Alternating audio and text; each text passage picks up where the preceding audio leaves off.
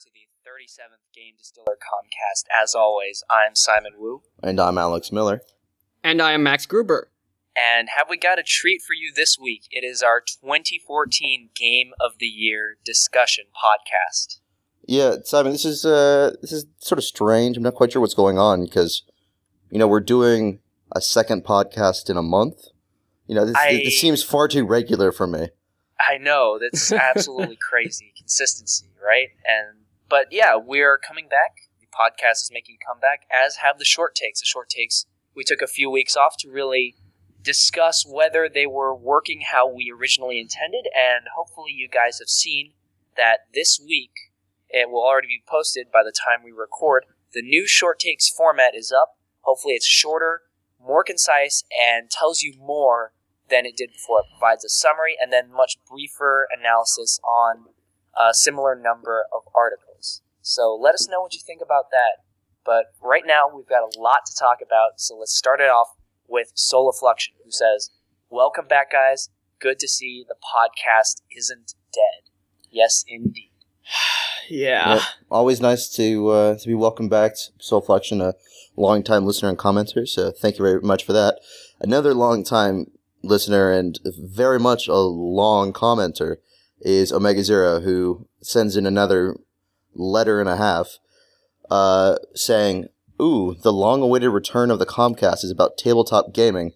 I am totally okay with that. Prepare for another typically long comment of mine. Did you really just call the Pixel Sense a giant table-sized iPad? The irony is attempting to murder me. In regards to the crossover between tabletoppers, video gamers, and miniature people, I think that something over 50% of miniatures play tabletops, and something north of 50% of tabletop players also game electronically. Good to see that there's an overlap now. I wonder how games like Baldur's Gate, Neverwinter, and Knights of the Old Republic have affected the ratio, or if it's just a slow change over time without any such obvious turning points." Skylanders and, let's be honest, trading cards, tabletop books, and miniatures is the return of physical DLC. This used to be a thing back in the late 90s and early 2000s, where you would get a game and then certain extra features would only be played with a $5 disc from a specific retailer. I'm not sure if this is a good thing or a bad thing. Parentheses, I'm inclined to say bad purely because it's paid DLC. As far as renting out a Pixel Sense for a game, it would be great. But there is a few issues. 1, money. I'm sorry, but anything that requires me to spend money sucks. 2, locations. It requires me and my buddies to go out to the FLGS, which means the store will have had to shell out $10,000, which they don't have. 3, formatting. Somehow, the Dungeon Master Game Master is going to have to interact with the table. With 5 other players, that's going to be a hassle, and for their personal notes and whatnot, they're going to need their own screen at the very least, plus time to prepare it and load it onto the table.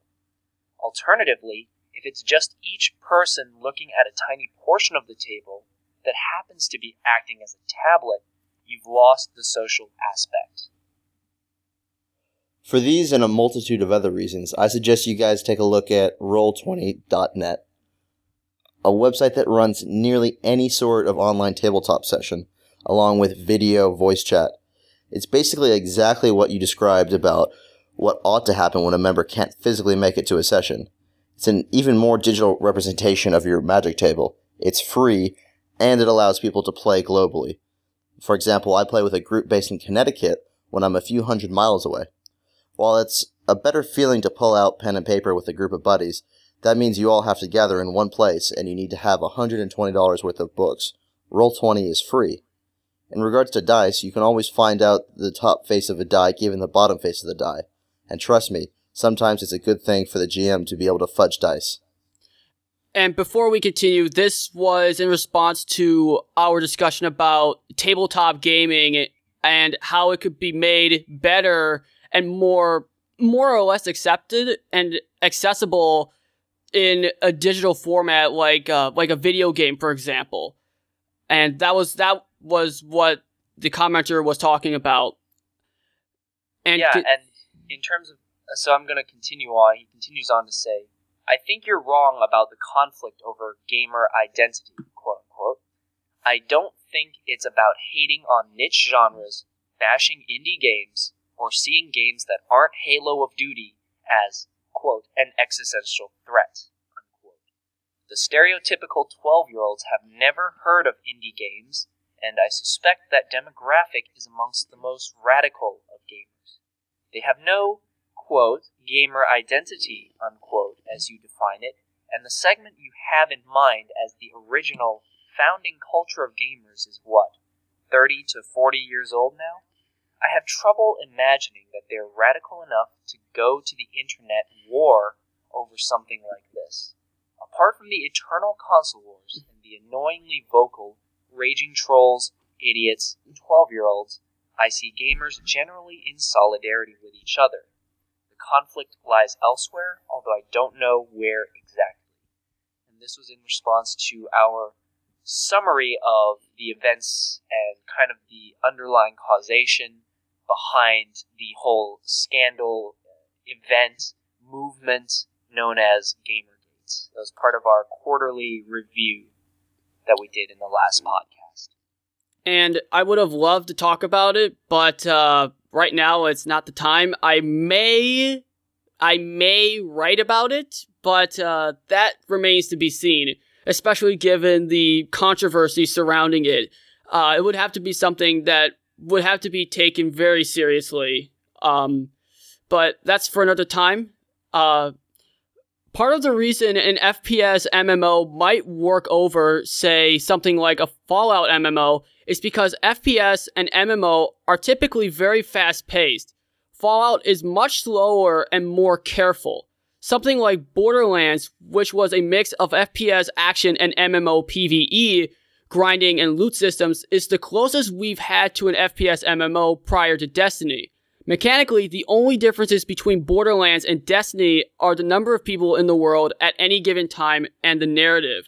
And this was in response to our discussion about kind of why Destiny has sort of failed to live up to expectations, which we will talk about more in depth in our Game of the Year segment, but yeah, I definitely see the differences between Borderlands and Destiny dramatically, which, again, we'll talk about in greater detail later on.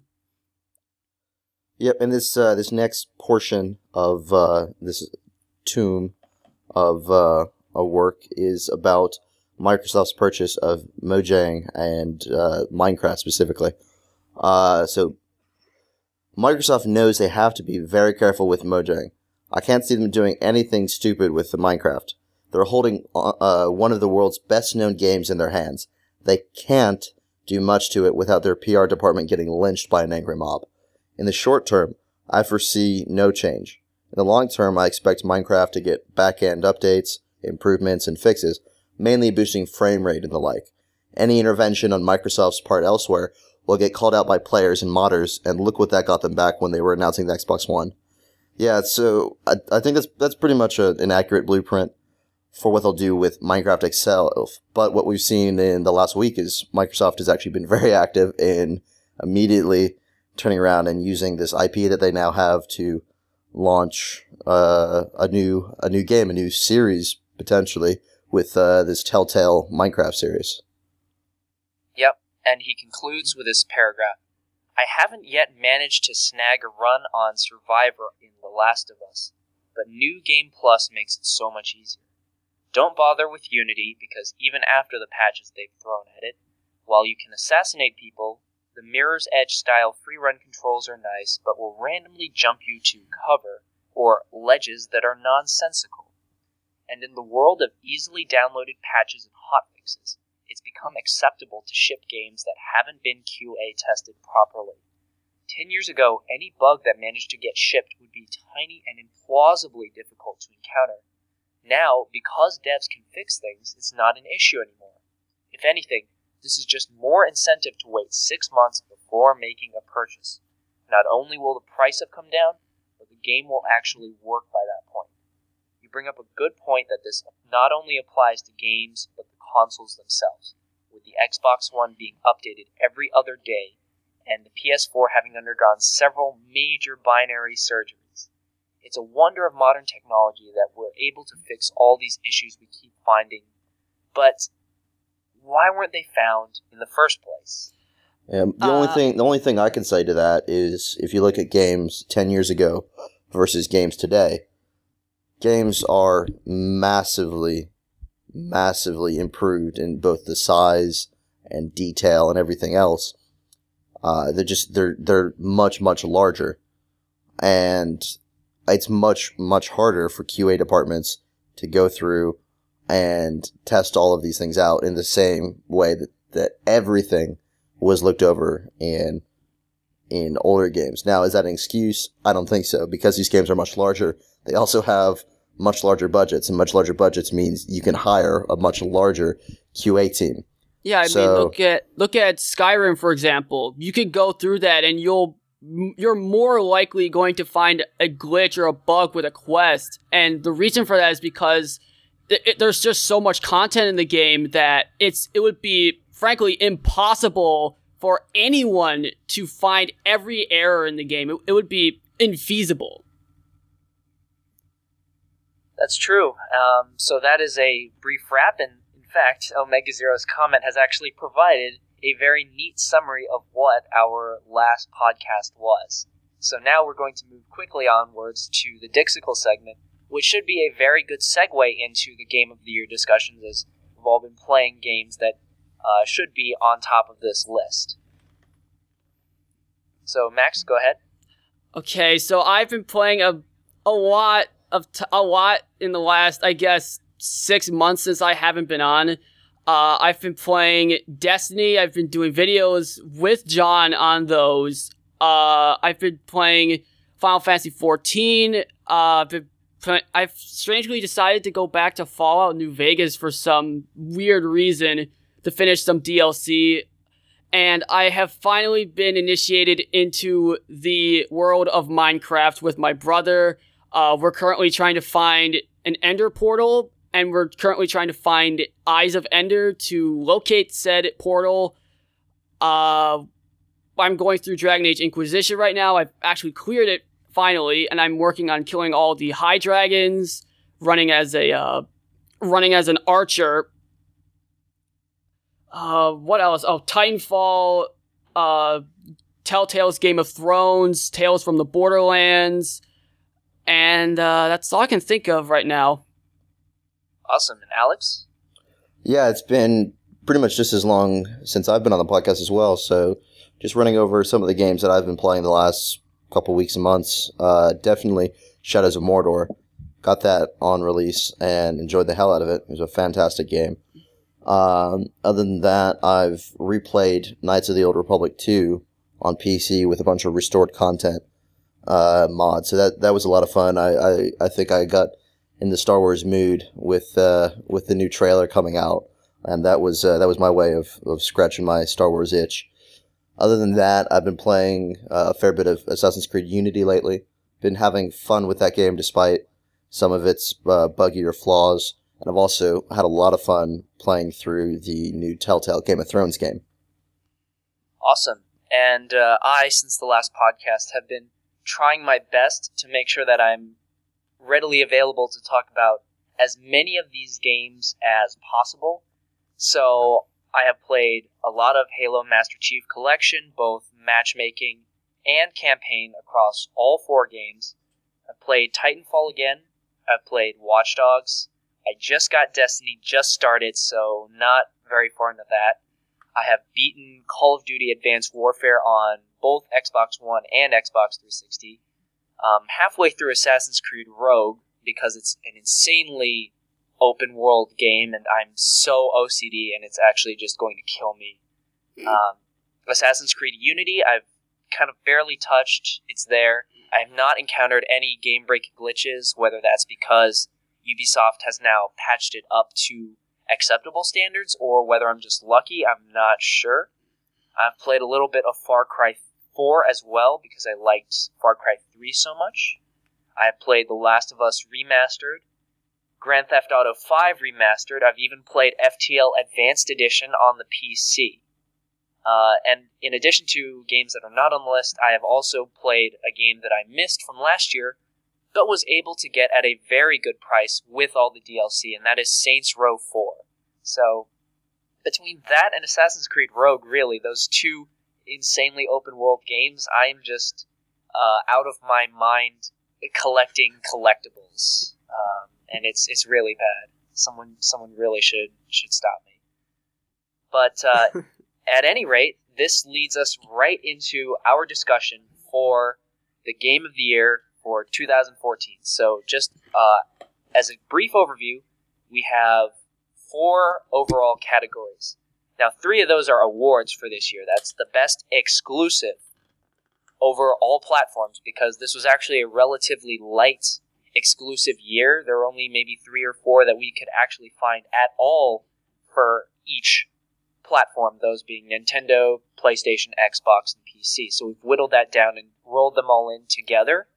We have the best multi-platform game, and then we have the best remaster. And finally, we will conclude with our Game Minder Memorial Road Ahead segment, where we tell you all the games that will be coming in 2015, but then single out a couple that we are really excited about.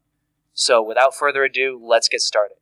For best exclusive, we have Sunset Overdrive for the Xbox, Halo the Master Chief Collection for the Xbox, Infamous Second Son for the PlayStation, Mario Kart 8 and Super Smash Bros. For Nintendo, Civilization Beyond Earth and Goat Simulator for the PC. Simon, would you like to start? Sure. So I have played 2 of these, those being Halo the Master Chief Collection and Sunset Overdrive, and for my money, I actually did run into the game-breaking, or multiplayer-breaking, I should say, glitches for the Master Chief Collection, and thankfully, as I learned today and is detailed on the short takes, I will be able to receive compensation in the form of Halo 3 ODST's campaign remastered as part of the Master Chief Collection for free. So, that is not deserving, I think, of a Game of the Year game. Sunset Overdrive is a much better candidate, so that's my perspective on the matter.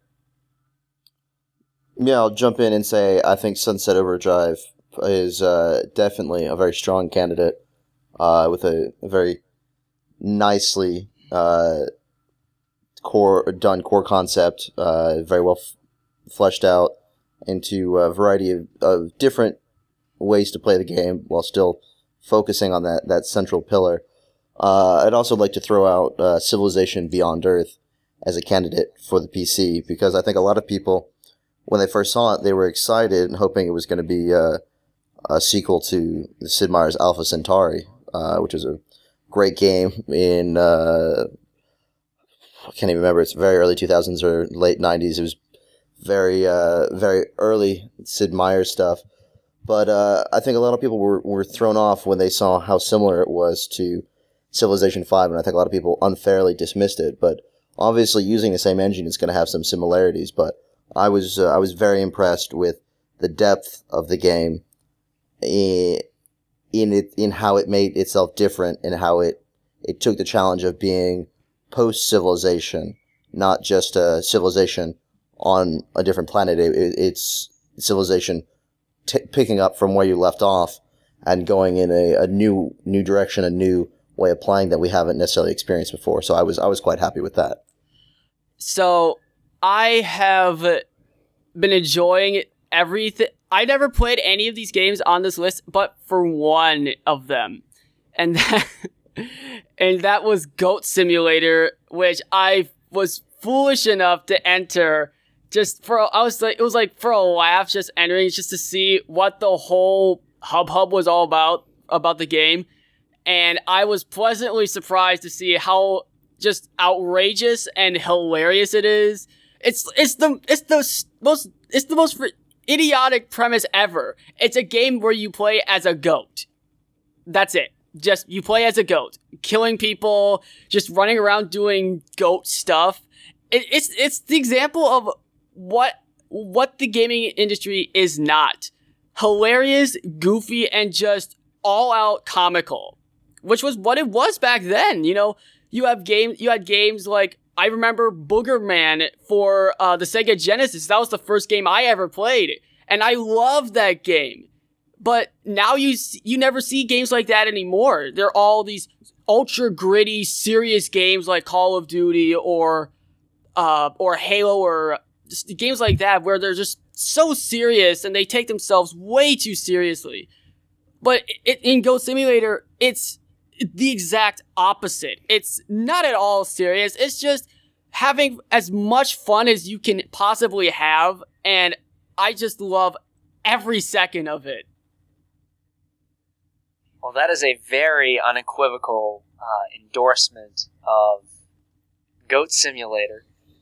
Just to throw out a couple of other ones, Infamous Second Son has been doing very well on the PlayStation, and of course, at Nintendo, as always, Mario Kart 8 and Super Smash Bros. But Alex, you suggest that these are actually pretty well timed to give the Wii U a kick that it needed to compete with the PS4 and the Xbox One, which were really running circles around. Is that right?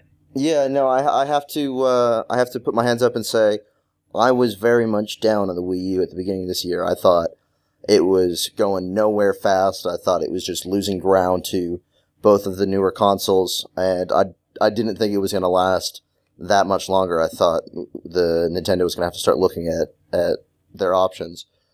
But I was wrong on this one. They've managed to turn things around spectacularly, and I think a lot of that had to do with Mario Kart 8. It was a really fun game, and they tapped into the nostalgia at just the right time. They were able to get it out right after, I think it was a little bit after E3, so people were still excited about this game, and they were able to get it out and then get out a couple more Nintendo games, like Super Smash Bros., for example, that really got people interested in the console again. And the thing we've said about the Wii U since it launched is that it just didn't have the games, it didn't have the content. And finally, maybe a little late, but better late than never, Nintendo has shown up with what they needed. They have some fantastic games for their console. Awesome. Yeah. So, with that, do we have a consensus? We have heard strong feelings for Sunset Overdrive, Civilization Beyond Earth, and Goat Simulator. I'm sorry, I can't say that with a straight face. Goat Simulator. Yeah, I think for me, despite the fact that Mario Kart and Super Smash Bros. Both have done fantastic things for the Wii U, and they both added maybe new characters, new tracks. So they are at their core rehashing a very old, tried and true, successful formula, but it doesn't really add much of anything for me. Same goes for Halo Master Chief Collection. Looks very pretty. It adds like the Gun Hog and or the Gun Goose. Sorry, a couple of little things, but it's mostly porting everything over to the next generation. So for me, as far as being funny, Max was talking about Goat Simulator being funny is one of his main things he took away from it. As far as being funny, as far as being original, and as far as having just really good gameplay, tightly tested, and just really well done, it's got to be Sunset Overdrive for me. I would actually agree with you for the reasons you've discounted both of the Nintendo games and Halo the Master Chief Collection, but I would cross-apply that actually to Infamous Second Son, and I know you will be loath to hear me say this, Civilization Beyond Earth. At the end of the day, when you really look at the core components, it is, yes, it is more than a reskin of Civ 5, but it is using the same engine, and also the same ideas still stand. It is not new, it is not really getting out there. If people can be nostalgic about Alpha Centauri, about this game, then it shows that there is a concept that they are essentially remaking, if not in all practicality, then in spirit. So my vote is also for Sunset Overdrive. then I guess I will find out where you live and bring my goat with you because I am standing by Goat Simulator for best exclusive. Okay, you're gonna have that goat with implausibly has an axe in its mouth and kills humans. It will come to my house and it will kill us both. No, it was fun. Right. It was fun knowing you, Simon. Yes, indeed. So it looks as if Sunset Overdrive wins Game Distiller's best exclusive of 2014. Now let's move on to the best multi-platform game. These are all of the big AAA names that you know and perhaps love. I should also point out that this list was originally really massive. We had about 20 to 30 games, but we ultimately decided to limit this and shrink that to a much smaller number of games. Like some of the best games that came out this year. Ones that both we've played and we know and realize have existed.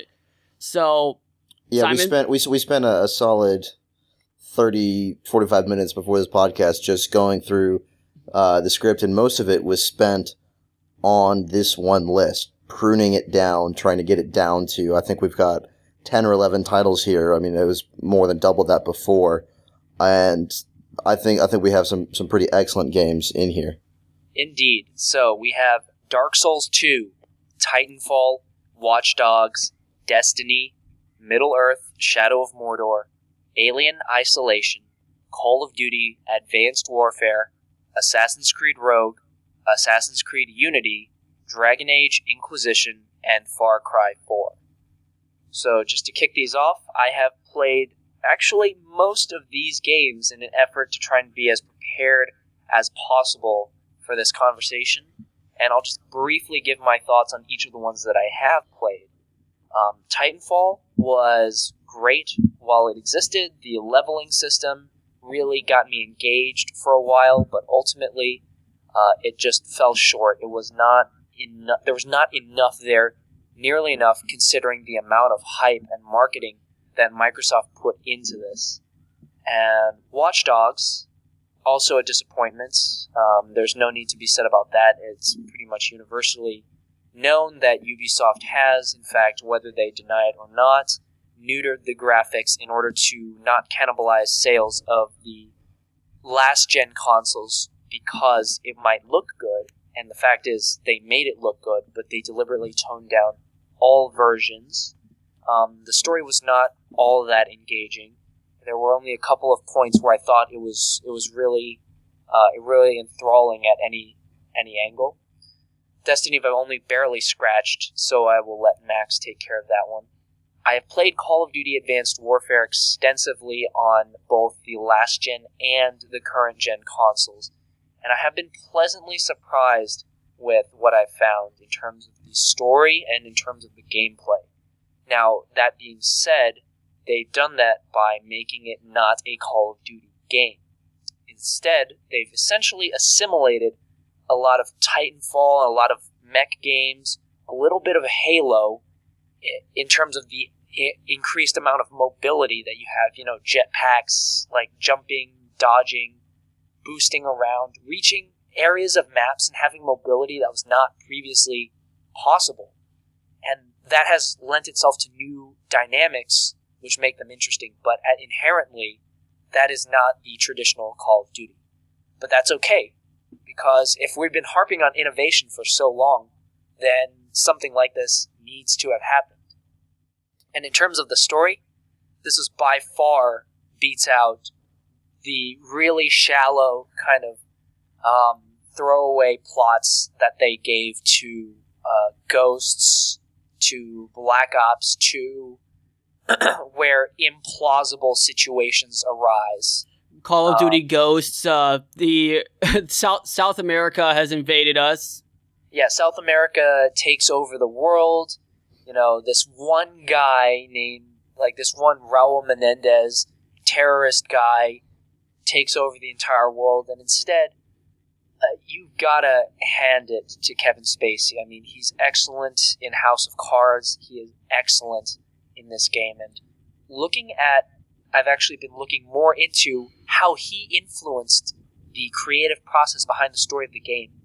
He became Jonathan Irons, as I'm sure he becomes Frank Underwood for House of Cards. And the developers at Sledgehammer, who made this, were commenting on that, the fact that he would counteract their orders. He said, no. What you've written here is not right. Jonathan Irons would not do that. Here's what I think he would have done. Here's how I think the story should proceed. And you see his creative influence impact on the game. And that's actually great that he wasn't just in it for the money. He deeply invested himself in the creative process. So I think the entire game is better off for that. And I'm actually using that as inspiration for a committee and a conference that I am running. Unlike Peter Dinklage in Destiny. Yes, Peter Dinklage or... Dinklebot. No. Beatles. Why can't I remember? What was it? John Paul, I think? Paul McCartney. Paul McCartney. John Paul is a pope. Shut up. I couldn't think of the name. John Paul Lennon? John Paul Lennon. George is in there somewhere. Let's see. So, continuing on, that was my long rant about Assassin's Creed. Not Assassin's Creed. Call of Duty. Now I'm going to talk about Assassin's Creed.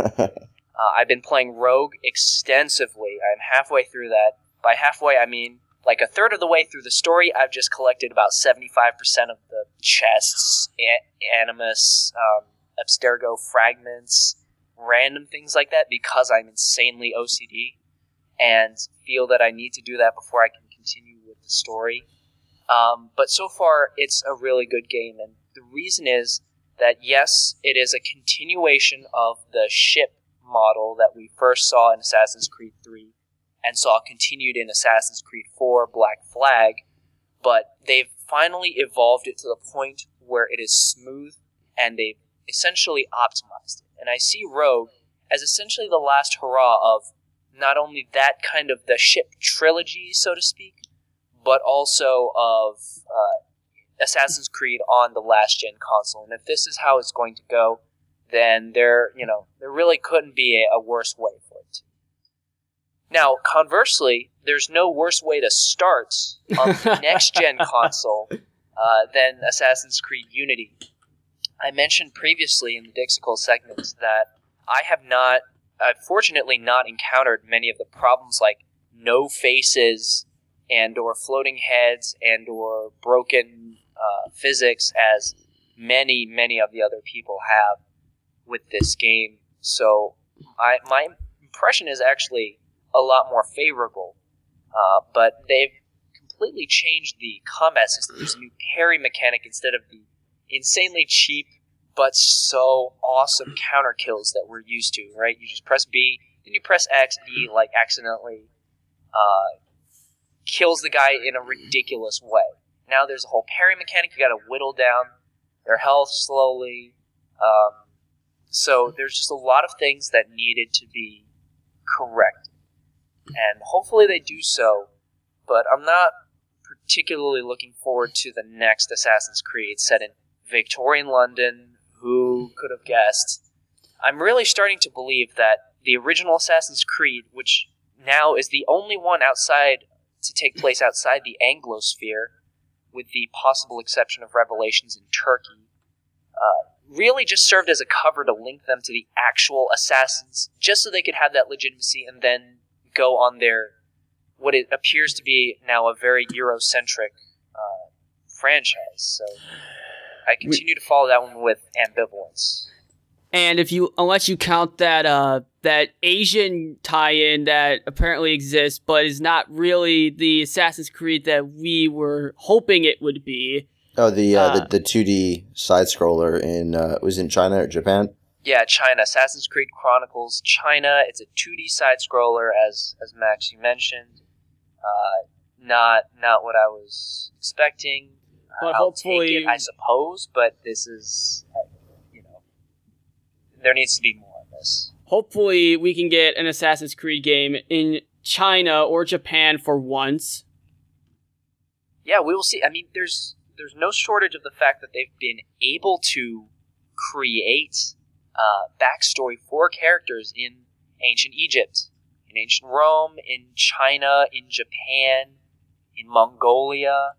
They just haven't acted on any of it. They've continued with this increasingly modern slant, right? We're going from 1790s with Unity, now we're going to like the 1860s-ish, right? So, and I think one of the issues Assassin's Creed, they sort of painted themselves into a corner in a way, in that they have always one-upped the previous game in terms of the technology available to your assassin. So they've done that to increase gameplay and to give you more weapons, more ways to interact with the world, to make it more fun.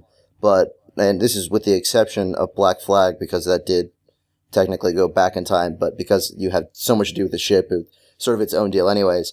But for all these games that haven't pushed the time period forwards, you've added more technology and weapons. I mean, now they're running out of space, and they've made it to where they haven't gone way back to any previous point, so they're sort of limiting the remaining area they have left for future games. So if they want to keep this cash cow going, which I assume they do, they're going to have to make a very difficult decision at some point to go back in time somewhere where they're going to have to reduce the technology and really strip it back and go back to basics. But in a way, I'm looking forward to that if it ever comes. Yeah, and essentially I've been playing Rogue with a personal challenge. In order to put the stealth back in, I try and set personal goals for myself on, say, story missions. Say, I won't be detected, right? I want to play this game as if I won't get detected and still complete the main mission, or things like that. And the problem with, you mentioned, Alex, adding too many weapons and things and lights and bells and whistles, is that there are now a myriad of ways to just kill people and get through it.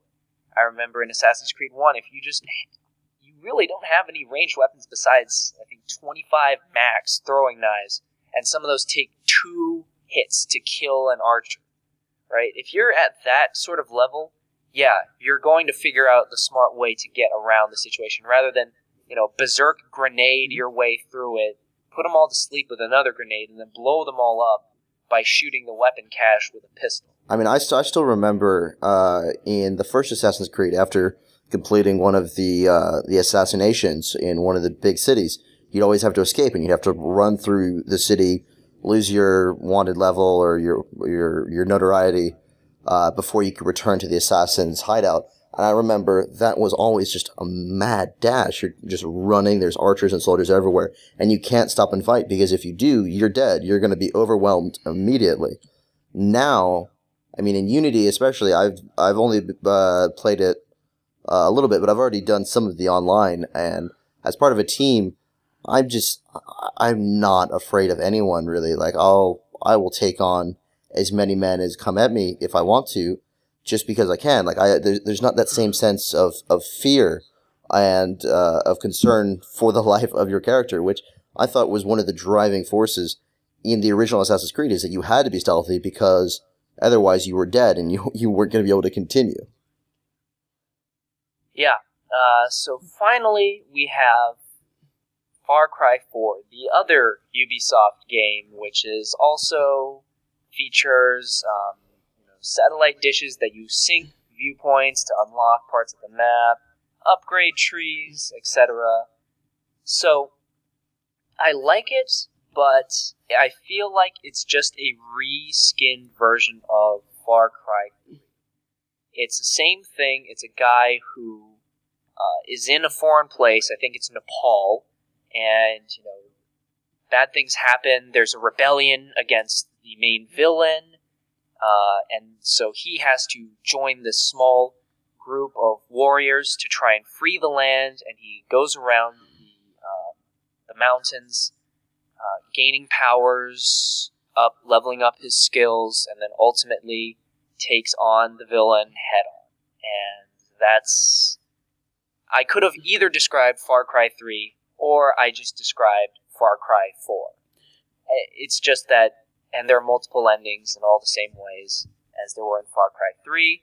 I feel like they just basically replaced all the names and then put in kind of a new whitewash of a new empirical backdrop and then called it a day. So Does the villain actually stay alive for the entire game, unlike in Far Cry 3? Massive spoilers there. I'm not going to say anything about that. Okay, so real quick, Simon's basically gone through most of our list, but I'll jump in and fill in a couple of those that he didn't mention. And going from what Simon describes at least as unoriginal to a very original game that I was very impressed with, we have Middle-earth: Shadows of Mordor. Now, as far as original concept, original game mechanics, and just new engine, everything else, this game tops it all for me. I was very impressed both with the combat system, which admittedly comes from the Batman games, the Arkham Asylum, City, Origins. It's the same publisher, same developer, so that makes sense. But it's very well tuned in this game, better than any of the Batman games that I've played. But then when you add on top of that the Nemesis system, which for me is the biggest improvement in gaming for 2014. I think you have just a fantastic game there, which I was very impressed with, and I had a ton of fun with. The only downside to it is that as fun as it is very short. I know I got through that game in maybe a week or less. Like, there's possibly 20 hours of gameplay in the whole game. So it's very short, but it's very, very fun. Now, another game that improves on its successor this time, or on its predecessor this time, by a much wider margin, is Alien Isolation. So, and I think what's important there is whereas Aliens, Colonial Marines, which Simon had a lot of fun playing at a launch party last year, if I recall. Go on. It just, that game bombed, and so you'd think a lot of studios would be hesitant to go anywhere near the franchise, let alone produce a game about it. But with Alien, which, for those of you who haven't seen the movies, Alien, the original one, is very much about walking around this ship with one alien, one bad guy, one terrible boogeyman somewhere, and you never know where. Whereas Aliens is just hordes of enemies that, not quite the same. Alien Isolation does a fantastic job of capturing the spirit of that original movie, of Ripley going around the ship just terrified out of her mind. And I know this is a game where I've sat in a room with friends where just passing the controller around, it's just as much fun to watch and be terrified of as playing yourself, because you're walking around stealthily trying to avoid anyone else. Besides the alien, there's other enemies like guards and robots that are constantly pursuing you. So you have to be hyper vigilant, and it really tests your senses, which I think it's not something games do often enough. They don't force you to do anything other than react sometimes or remember a sequence or a combination. This really forces you to be on alert and just have everything going all the time. And as far as adrenaline spikes go, this is the game for you if you're an adrenaline junkie. As far as things Simon hasn't covered, I know I've looked forward to playing Dragon Age Inquisition. I know you have played a lot more of that, Max, and I know a lot of my friends have really enjoyed that. And then there's also this year Dark Souls 2, which I know you were a massive fan of. Yeah, speaking of Dark Souls 2, here we go. My list is a little bit more eclectic since most of the games on here, I am the only one that have played them. So Dark Souls 2, I really wanted to give this my game of the year so badly. But another game came out, which I will explain in a little bit, ultimately became my game of the year. Dark Souls 2, it was just, it felt a little easier, which was a little upsetting. I felt like I was able to get through bosses on my first go without even dying once, or even without even taking any damage, which was really disappointing for me.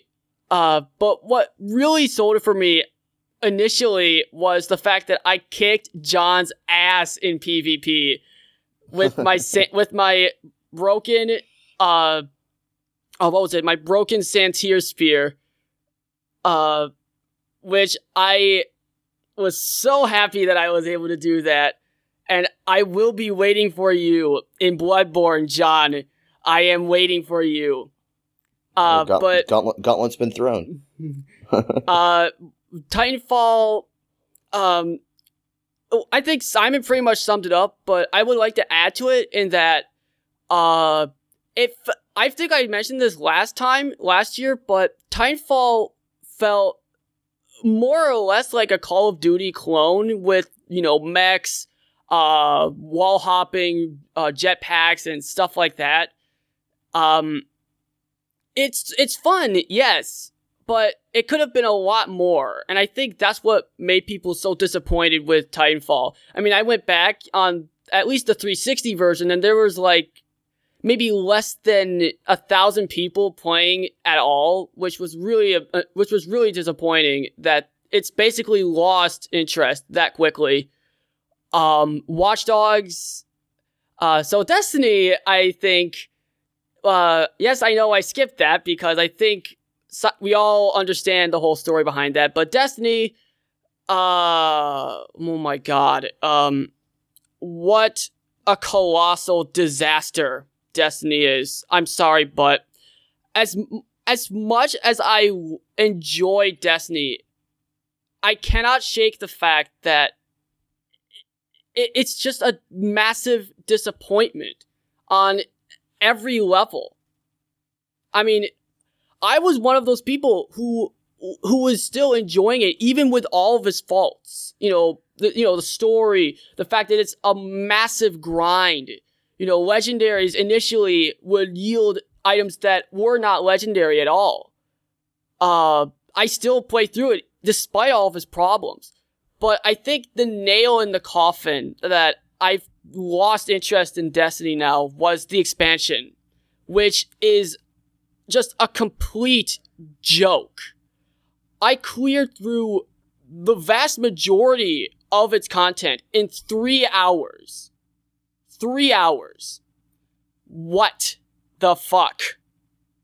Whereas expansions like Shivering Isles for Oblivion, I got through that in 40 hours.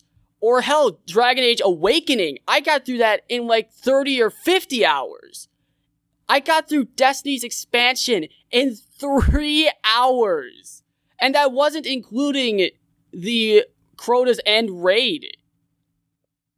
And to make things worse, I had to upgrade my Red Death pulse rifle again, so that it would be on par with the gear that I would get. And you have to restart the upgrade path again. Why? I know that most of these things are going to be improved in the sequel, but for a first outing, oh my god. Anyway, away from that massive disappointment to what is my game of the year right now, my game of the year, Dragon Age Inquisition. Just everything about it is a marked improvement from Dragon Age 2, which was a massive letdown for me. Just the fact that everything about it is improved. The world is so massive. It feels like Skyrim's in a game. Like Skyrim in every single zone you're in. With quests everywhere. I've sunk in about 100 hours before I even reached the end of the game. And I'm still playing it after that. I'm still playing it. The battle system, the combat system, it's immensely better. You're no longer just spamming buttons, or you're no longer spamming A or X to do your basic attack.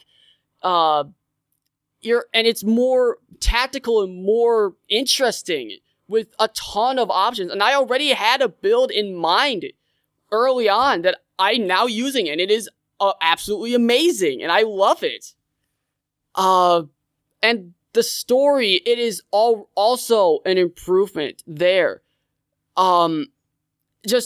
I don't want to spoil it because there are a lot of things that tie back into Dragon Age 1 and 2, but just everything about it is such a massive improvement on every possible level. The only thing about Inquisition that I would mark it down for is the multiplayer, which screams cash in. And what was the other thing? And the fact that if you're playing this on the PS4 and Xbox One version, you basically have to create your own world from scratch because you can't transfer your save data from Xbox 360 or PlayStation 3 to its next-gen counterpart. So I had to basically spend 2 hours getting my character's world to be what it was in Dragon Age 1 and 2, which was really time-consuming, but it was so worth it to have my world basically set to what it was in the past. So that's my game of the year so far. Yeah, it's interesting that BioWare didn't do sort of the same thing they did with PlayStation 3 for Mass Effect 3, where they had sort of the comic book Spark Notes version of all the decisions. It's sort of upsetting if it takes that long. Well, I think the reason for that is it basically looks into a significant amount of major decisions throughout the series, including side quests as well. But specifically, some of the more deeper, more meaningful decisions you made. Not necessarily the tiny ones, but the major decisions that you made. Okay. So we've got one vote for Dragon Age Inquisition. As far as for myself, I'll go through a couple of my runners-up, I guess, before I reveal what my choice is. But starting off with Titanfall, for me, fantastic game. I really enjoyed it. It's a very well-done shooter. It's a lot of fun. Just not ambitious enough for me. It's too small. There's not enough to it. With not enough upside. It's fun, but it's just not the same sort of ambition for me. Same thing with Destiny. It's different in that it had a lot of content, but for something from Bungie, I expect just the best, really, at this point. And the fact that it wasn't at that level, it's disappointing for me. Alien Isolation, really good game, but I'm not sure. There's just something about it. It's not quite the best. It was a very good game, not top for me. I think Simon gave some very good points for why Unity maybe shouldn't be Game of the Year. I'm really enjoying it, but I have to admit I did run into a game-breaking bug about 5 minutes in where I missed, I don't know, a trigger box or something, and a cutscene didn't actually start, and I just got stuck. Granted, I will say I was still downloading the game and playing the early bit while this was happening, so I'll excuse that, but because of some of the uncertainties, Unity's not it for me. So I think I have to give my Game of the Year to Middle-earth: Shadow of Mordor, just because of the ambition of the game, the new Nemesis system, and I know I went after Titanfall for not being ambitious enough, not being large enough, and I know I said earlier that Shadows of Mordor isn't a long game, and that was my main criticism of it. But that being said, I think it does enough in the time that it has, that it is actually quite a well-rounded game in the way that Titanfall isn't. I feel Titanfall left me feeling like there should have been more, whereas Shadows of Mordor left me wanting more, and I think that's an important distinction. The only thing about persuading someone to do something they want is failing to convince them on purpose. It's like a do not enter sign. It just begs you to walk in the door. Now, with that in mind, my pick is not for Call of Duty Advanced Warfare. It came within a shout, and certainly deserves to be commended for having much more and doing much more with Call of Duty than the past 4 or maybe even 5 iterations have done. Yeah, I have to say, just jumping in real quick, Simon, I'm very impressed with, especially with what you described as far as Kevin Spacey's involvement in the creative process. I'm very impressed that they went after someone as talented as him, brought him into the studio not just to record some dialogue, but to really make him a part of the experience, and I think the game greatly benefited from that. Gaffney diplomacy is shaken with your right and holding rock with your left. As we say, never slap a man while he's chewing tobacco. So with that in mind, my game of the year is Assassin's Creed Rogue.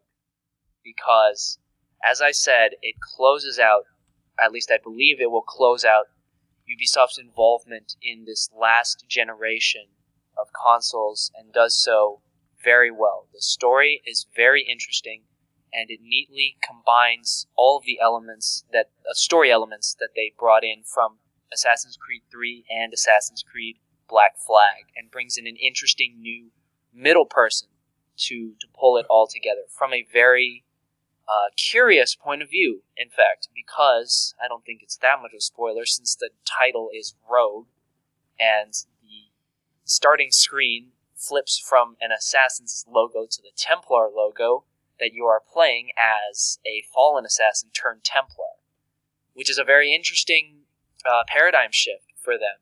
And I think that they made a lot of changes and a lot of improvements that have really made this a good swan song for the series on the past generation. And Unity does not deserve it yet. Perhaps the next one, which I believe will compete with one of the games we're about to mention in the road ahead, will do so. At least I certainly hope so. But for me, the game of the year is Assassin's Creed Rogue. So it seems we're at a bit of an impasse here. We've each selected a different game. So I guess for the sake of being able to place a ribbon on one of them, I will say Middle-earth: Shadows of Mordor did a fantastic job, but so that we have a definitive winner, I will cast my vote for Assassin's Creed Rogue, just because I too have been very impressed with the paradigm shift of playing from the other side, and just the fact that it's a well-done game, and it's a nice, fond farewell to the console which spawned this fantastic game. Insecurity bores me. Of all the things I hold in high regard, rules are not one of them. Yeah, so this podcast is actually just turning into a Frank Underwood quotes memorial. We don't actually talk about games anymore. So thank you for watching the Kevin Spacey podcast. Okay, on to our third category, and one of our shortest, which is good. The best remaster. We have Halo: The Master Chief Collection making a second appearance in a second category because it, yes, technically does belong here somewhat. The Last of Us remastered, Grand Theft Auto 5 remastered, The Walking Dead Seasons 1 and 2 for the next-gen consoles, and FTL Advanced Edition. So, just to kick things off, Halo: The Master Chief Collection was really here because it just belonged in the second category. Again, I believe the same complaints that excluded it from being the best exclusive title also apply here. The Last of Us Remastered was an excellent upgrade over the original. It was, again, just because the original game was so excellent, more than it was any groundbreaking new content that was added, in my sense. Grand Theft Auto 5, it was also exceptional, but I think that the main kicker of this one will be the online heists, which have yet to arrive. And finally, we have FTL Advanced Edition, which I actually really enjoyed because a lot of the things that were difficult or kind of buggy, or some of the gameplay mechanics that might have been unfair or broken in the original release of FTL, were fixed, and there are just a lot of different ways to slice the cake, so to speak. It just opened up a lot of different options for you, and a lot more variability in terms of what you encounter and how you could take down enemies with the new droid and mind control systems.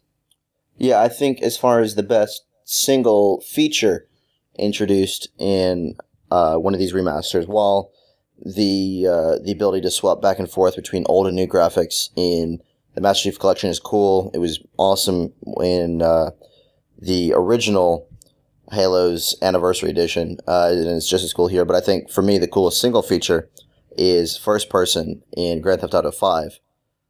However, I think as far as overall changes go, overall upgrades, and just making the game that much better, I almost said advancing it, which maybe gives it away a little bit, but I think FTL Advanced Edition has done the most in terms of remastering a game and making it better. I've yet to play FTL Advanced Edition, so I can't really comment on that. But if I did have to pick one, I would probably give it to The Last of Us Remastered, but I'm sure it's automatically going to lose, I know, but it's just The Last of Us was one of those marquee titles of probably the entire generation that really defined what the future would be. You know, this incredible, immersive, deep, dramatic storytelling that really grips at everything about you, all of your humanity, your life, and everything that happens around you in the game. It was absolutely phenomenal, and I loved every bit of it, and I love the remastered version just as much as the PS3 version. Yeah, I mean, The Last of Us, don't get me wrong at all, The Last of Us is an amazing game. Absolutely fantastic game. But I just think the remastered version relies maybe overly much on the fact that Last of Us was an incredible game. And I just wonder if it was a remastered version of maybe not as good a game with the same set of things added, it's not as much is given for me as in FTL Advanced Edition.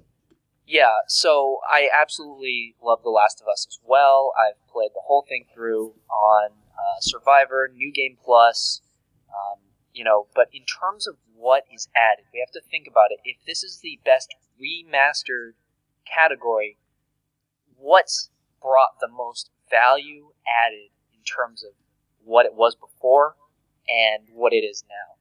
In The Last of Us Remastered, it gave us 1080p, 60 frames per second, improved graphical textures, improved audio track. It gave us the director commentary. It added the photo mode.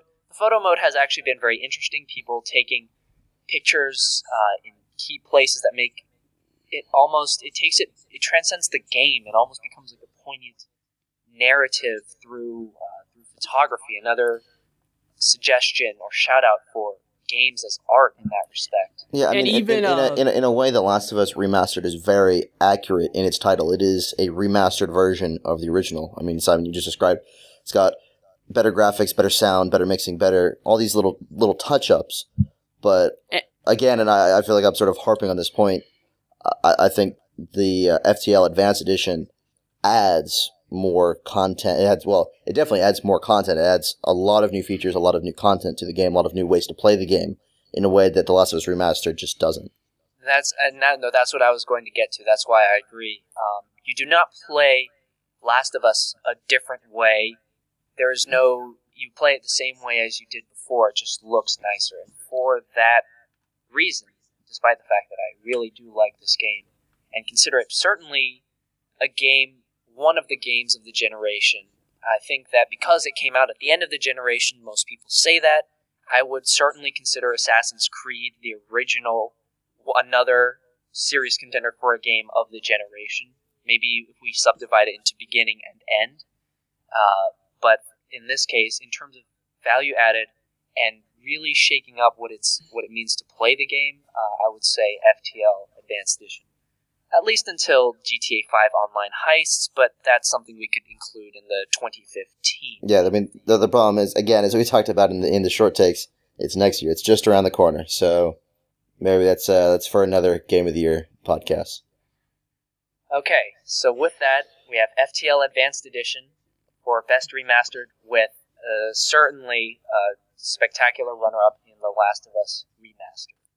Finally, for our Game Minder Road Ahead segments, we have GTA 5, I think. We just talked about this. That will be finally coming to the PC. So, PC Gaming Master Race, rejoice in the gloriousness that is about to come upon your screens. Grim Fandango Remastered, Evolve, from the people that brought you Left 4 Dead. The Order, 1886, which is that Assassin's Creed Victorian era competitor I was referring to. Final Fantasy Type 0 HD, and in that same vein, Final Fantasy 15. Bloodborne, from the people that brought you Dark Souls. Mortal Kombat 10, Mighty Number 9, The Witcher 3, Crackdown, which is not Crackdown 3, instead they're rebooting it and just calling it Crackdown, like a bunch of other games we've seen recently. Fable Legends, the latest in the Fable series. The next one in Halo, the Halo series, Halo 5 Guardians, for which the beta just went live the other day. Just Cause 3, bringing a new insane level of total ridiculousness.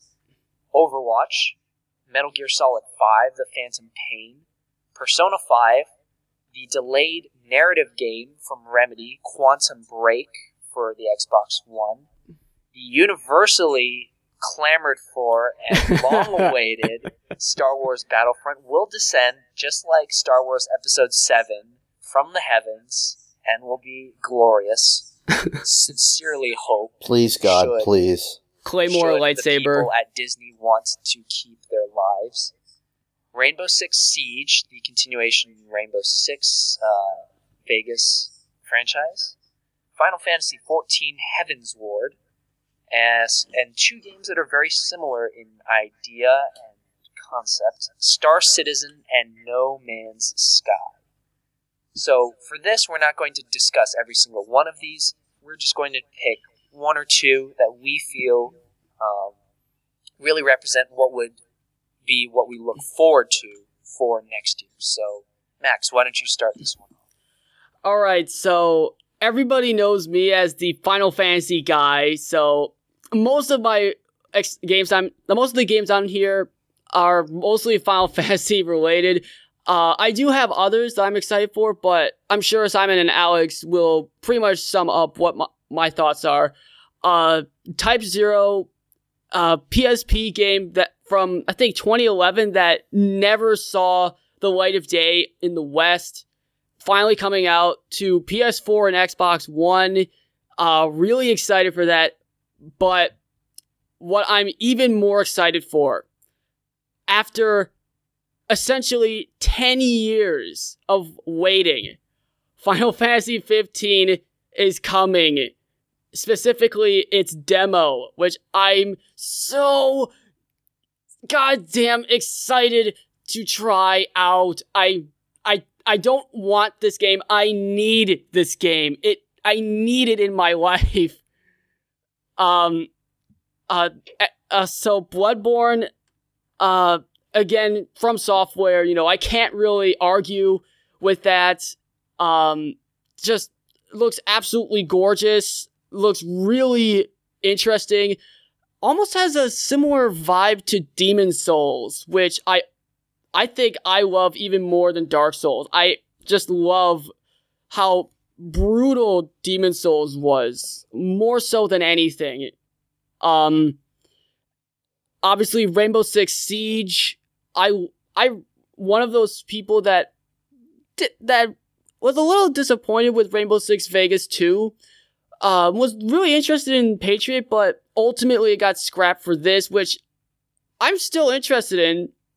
But generally I'm still looking forward to it.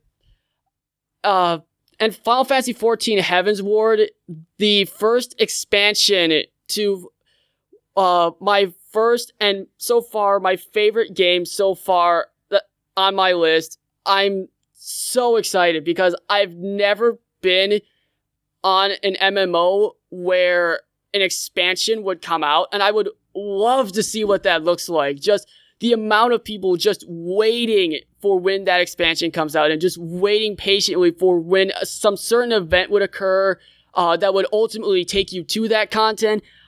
I would just love to see that site. It would be amazing. And No Man's Sky, we know next to nothing about it besides that it's procedurally generated worlds, that there's a trillion possibilities to be had, but I'm still really interested to know more about it. Yeah, so Simon, how about you? So I am interested in, of course, Halo 5 Guardians, just to see how they truly make a real next generation game, not being tied over by this legacy giant combo pack of the Master Chief Collection, but how they legitimately make what should be, it by all rights, Microsoft's in-house studio should make the definitive new Xbox One game of the year, without a doubt. That is their bar, and I'm sorry if that's a really high bar, but Halo being what it is, 343 being what it is, talent being what it is, and the franchise being what it is, that is the baseline for what Halo 5 Guardians needs to deliver. It absolutely has to get to that point, especially after the somewhat mixed to sort of positive views coming out of Halo 4, Halo 5, or Halo Guardians, or they may even just drop the number. It's going to come down to it has to knock the ball out of the park. It's got to be just a fantastic game, and we got to hope that Master Chief Collection has bought them some time to make it that good. And we'll hear more about it, I'm sure, as more feedback from the multiplayer beta trickles in. But the only other one that I really want to talk about right now is Star Wars Battlefront. We're optimists. Star Wars? Yeah. I know. Yes, that's the first one I want to talk about, but considering when the last game came out, I mean, it's been 10 years. It has, yeah. It will be 10 years. Because, if you remember, Star Wars Battlefront 2 came out concurrently with Star Wars Episode 3. That was the thing. That was why it was a cool tie-in. You know, the campaign was simultaneous with the end of the Clone Wars, downfall of the Jedi, rise of the Empire type thing. 2005. A decade. An entire decade since we last experienced Battlefront. And here we are. Again, I mean, and Simon, just jumping in real quick there, with the exception of the first Force Unleashed, it's been that long since we've had a good Star Wars game. This is also true. Although I'm not sure when Empire at War came out. I think Empire at War was definitely before the year that. after, so it's it? been almost that long since we've had a good Star Wars game. Okay, well, we'll say they came out around the same time, and it's been basically it's been since then. And I mean, with the franchise being as massive as it is, you got to think we should be having tons of Star Wars games, and that's why I know a lot of us at first were very nervous when Disney took over. But Disney being a business, they want to make money, and they know the best way to make money is to provide content that people like and will continue to buy. So I really think that with their contracts with EA, I think with studios, they've got DICE, Visceral, and BioWare, all making Star Wars games with the pedigree that those studios have. I'm really excited to see the first of these new EA Star Wars games. I don't even know. I'm just so excited for this game, and I'm Especially so nervous, but I'm so hopeful that it's going to be really good. Especially when you consider that BioWare has made a Star Wars game in the past with Knights of the Old Republic and the Old Republic. Exactly. So, they have some serious chops there. Yeah, and think about it. It ties into the larger resurgence of Star Wars. Star Wars has lain dormant for pretty much almost 10 years. Pretty much 10 years since Episode 3. I continue to exclude the not hypocritical. What am I thinking? Heretical. That's the word. Clone Wars movie and TV series Now, Simon, from my conscience. Simon and I have generally been on the same boat here, but I have to say, Simon, I've been converted to the Clone Wars. I mean, this is sort of an aside from gaming, so bear with us, dear listener. But the movie aside, movie's terrible, but the rest of the show, if you sort of soldier through the first season, get halfway through the second and on, I mean, the show just gets better and better. And I like how I have to watch a season and a half before I. It's a 6-season show, man. You sit through it. You sit through. You suffer through some of the bits, and there's some gems in there. There's a couple bits that are all right. They're fairly good, but once you get going, it's fantastic. I recommend everybody listening to this podcast. It's on Netflix, all 6 seasons, and just push yourself through. Push yourself through the beginning. It gets worth it. It's better later on. You're no longer welcome on this Comcast. If I have to venture forth alone, then so be it. But in terms of tying in with the larger resurgence of Star Wars, right, it will be released late next year, coinciding with Episode 7. It's just perfect timing. It works out very well. 2005, Episode 3. Here we have 2015, Episode 7, the new Battlefront. So that's what I'm really excited about. So Alex, you traitor, please close out with your thoughts on the upcoming games. Yeah, so I mean, I've sort of jumped in on a couple other people's points. I'm very excited, as I said, about Rainbow Siege 6. I'm very excited to see how that sort of compares with Battlefield Hardline, because they're both, in a way, sort of cops versus robbers. Obviously, Siege is more to do, I guess, sort of with terrorism. Rainbow Six is always about terrorism, but this, at least with the videos they've shown, they all seem very home-based. So it'll be interesting to see how that holds up. It looks good so far. Battlefront, obviously. But a game I'm really looking forward to is The Witcher 3. It just looks like a massive world, very detailed. I'm really looking forward to the whole tracking thing. So I'm very excited about that. Star Citizen, as was mentioned before, I'm super excited. I love flying games. I love space sims. So this just seems like the perfect game, and I know it's crowdfunded to be that. So I'm really hoping that after breaking all of these crowdfunding goals, it can actually achieve its dream. Because for me, playing is a game where I'm being Han Solo, or I'm being some starfighter in any of my favorite sci-fi series. That just sounds like a dream come true. So I'm really, really looking forward to that, and I hope it achieves everything it has set out to do. Now I know the guys making it have said it's probably not coming for another 18 months to 2 years, but man, the time's gonna fly. I'm really looking forward to that. Now, and then the other game that I'm really looking forward to, as Max said, a similar game, but in its own way very different, is No Man's Sky. And I suppose I won't say too much about it now because, and here's a tease for the listeners, we're going to be discussing it a lot more on the next Comcast. But yeah, Simon, look at us. We're being very consistent here. We're planning out multiple episodes. We've got whole arcs going back and forth between episodes. We're really improving here. But let's not get crazy here. Yeah, exactly. But what I will say about No Man's Sky is the ambition of it is astounding. I know I was reading an article about it where just to play around with things, they originally had a generator for how many planets would be in this game, because in this game there's just a whole universe that you can explore. And they originally had it on it was 32-bit, and they switched it over to 64 just to to mess around, play with it. And they've increased it to something like 15 quintillion planets, to the point where it would take you 5,000 real-life Earth years to fly from one side of this galaxy to the other.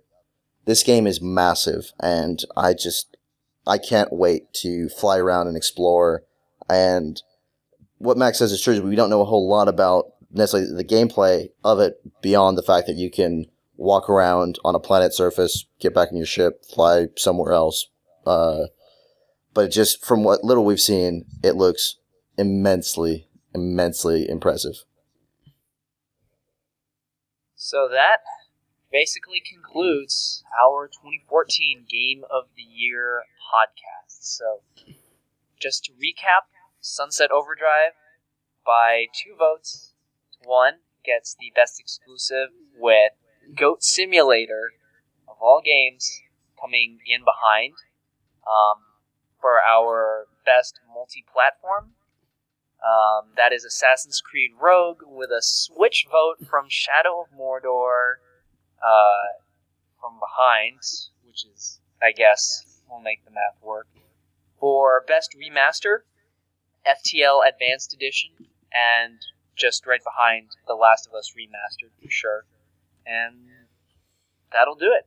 For Max Gruber and Alex Miller, I'm Simon Wu. This has been 37th Game Distiller Comcast, and we're saying, you'll never game